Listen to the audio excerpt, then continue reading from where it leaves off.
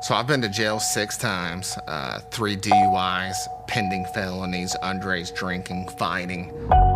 I think when people are like, oh, he went to jail once, he's okay. Second time? Third time?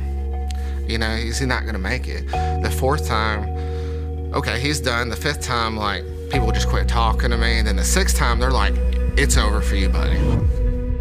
There's no hope.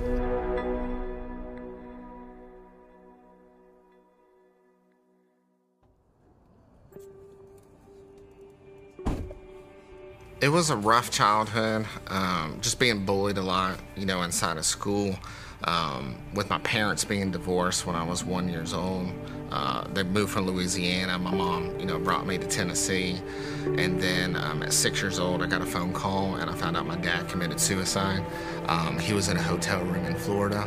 That was rough. And then just being bullied a lot, you know, I had big ears, you know, in school and stuff like that. And I think a lot of people go through bullying, and it's so tough. And you can say there's so much mental programs and so much help out there, but it's hard for people to actually go out there and want to reach out and want to go do that. You know, there is so many programs, right?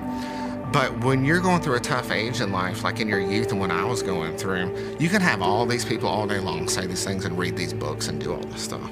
You know what I mean? And you're like, and you're not gonna take the time to go do it because you're just mentally not there maybe to want to change your life or to go down that path. So you just keep dealing with it, whether it's abuse or whatever like that. Of course, that led into all my fighting and alcohol and partying, living the thug life. I wanted the yachts in Miami and big pimping and, you know, the girls and the yacht, all that stuff. You know, that's what I thought I wanted. It was MTV. It was all these rappers. My friends were thugs. So that's who I thought I was because that's my programming every single day.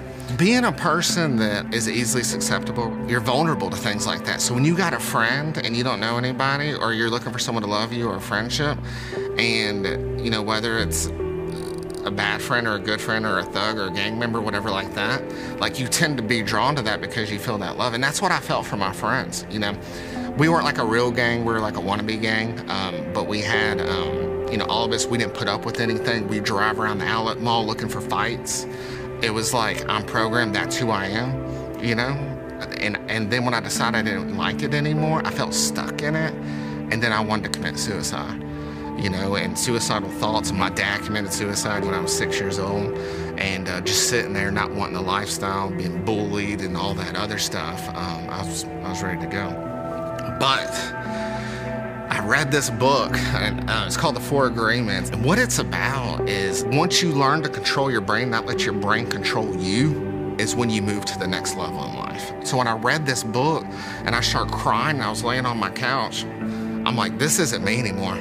I said, I'm done with that old life, you know? I quit hanging around with those friends, the bad influences. I quit going to the club. I'm getting chill bumps right now. But I quit going to all that.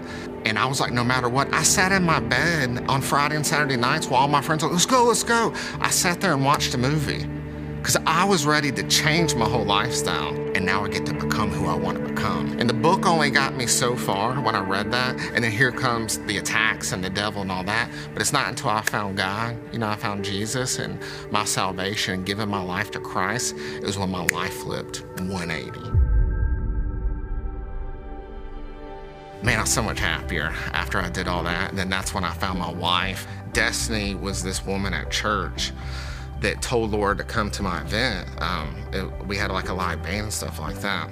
So she came to the event, and I looked at her, and the Holy Spirit said, that's the one. And I've already felt the Holy Spirit before that.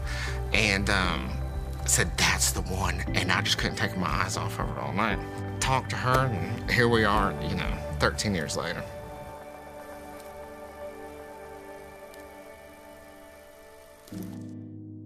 So I thought the lowest point of my life was, you know, maybe when my dad committed suicide, or, you know, when I was a teenager and I had suicidal thoughts. But actually it was not having money to provide for my family and put food on the table. And as a father, that crushed me. I mean, it crushed me. And all that stuff, you know, earlier in my life doesn't compare. Broke my leg, or, you know, injured my foot. My other one got injured too. I was doing real estate at the time, and I had to walk, you know, a lot to do real estate, you got to show homes and stuff like that, and I couldn't do it. I had 4 bank accounts, a couple of them were business, all were negative. So I had $5 like in one account, and then I had the rest of the 4 accounts were negative.